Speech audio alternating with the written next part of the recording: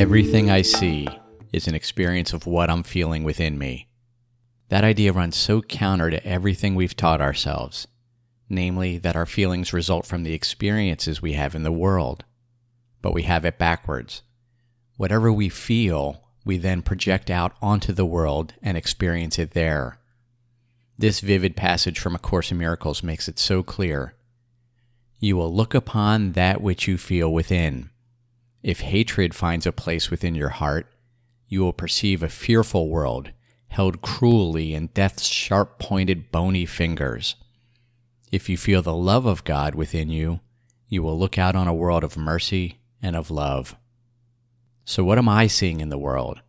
Do I see fear, anxiety, and pain? If so, then I'm looking out from a heart of hatred.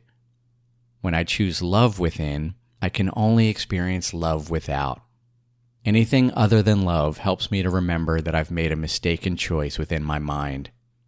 The Course goes on to suggest that the way out of allowing hatred to rest in our heart is by bringing to the light of truth each obstacle to peace that we've erected between ourselves and love.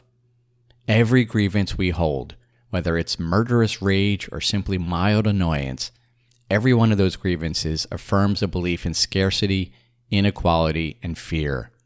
And with each of those, we can simply recognize that we're seeing them through the mind of fear, and we can now make a different choice for the mind of peace.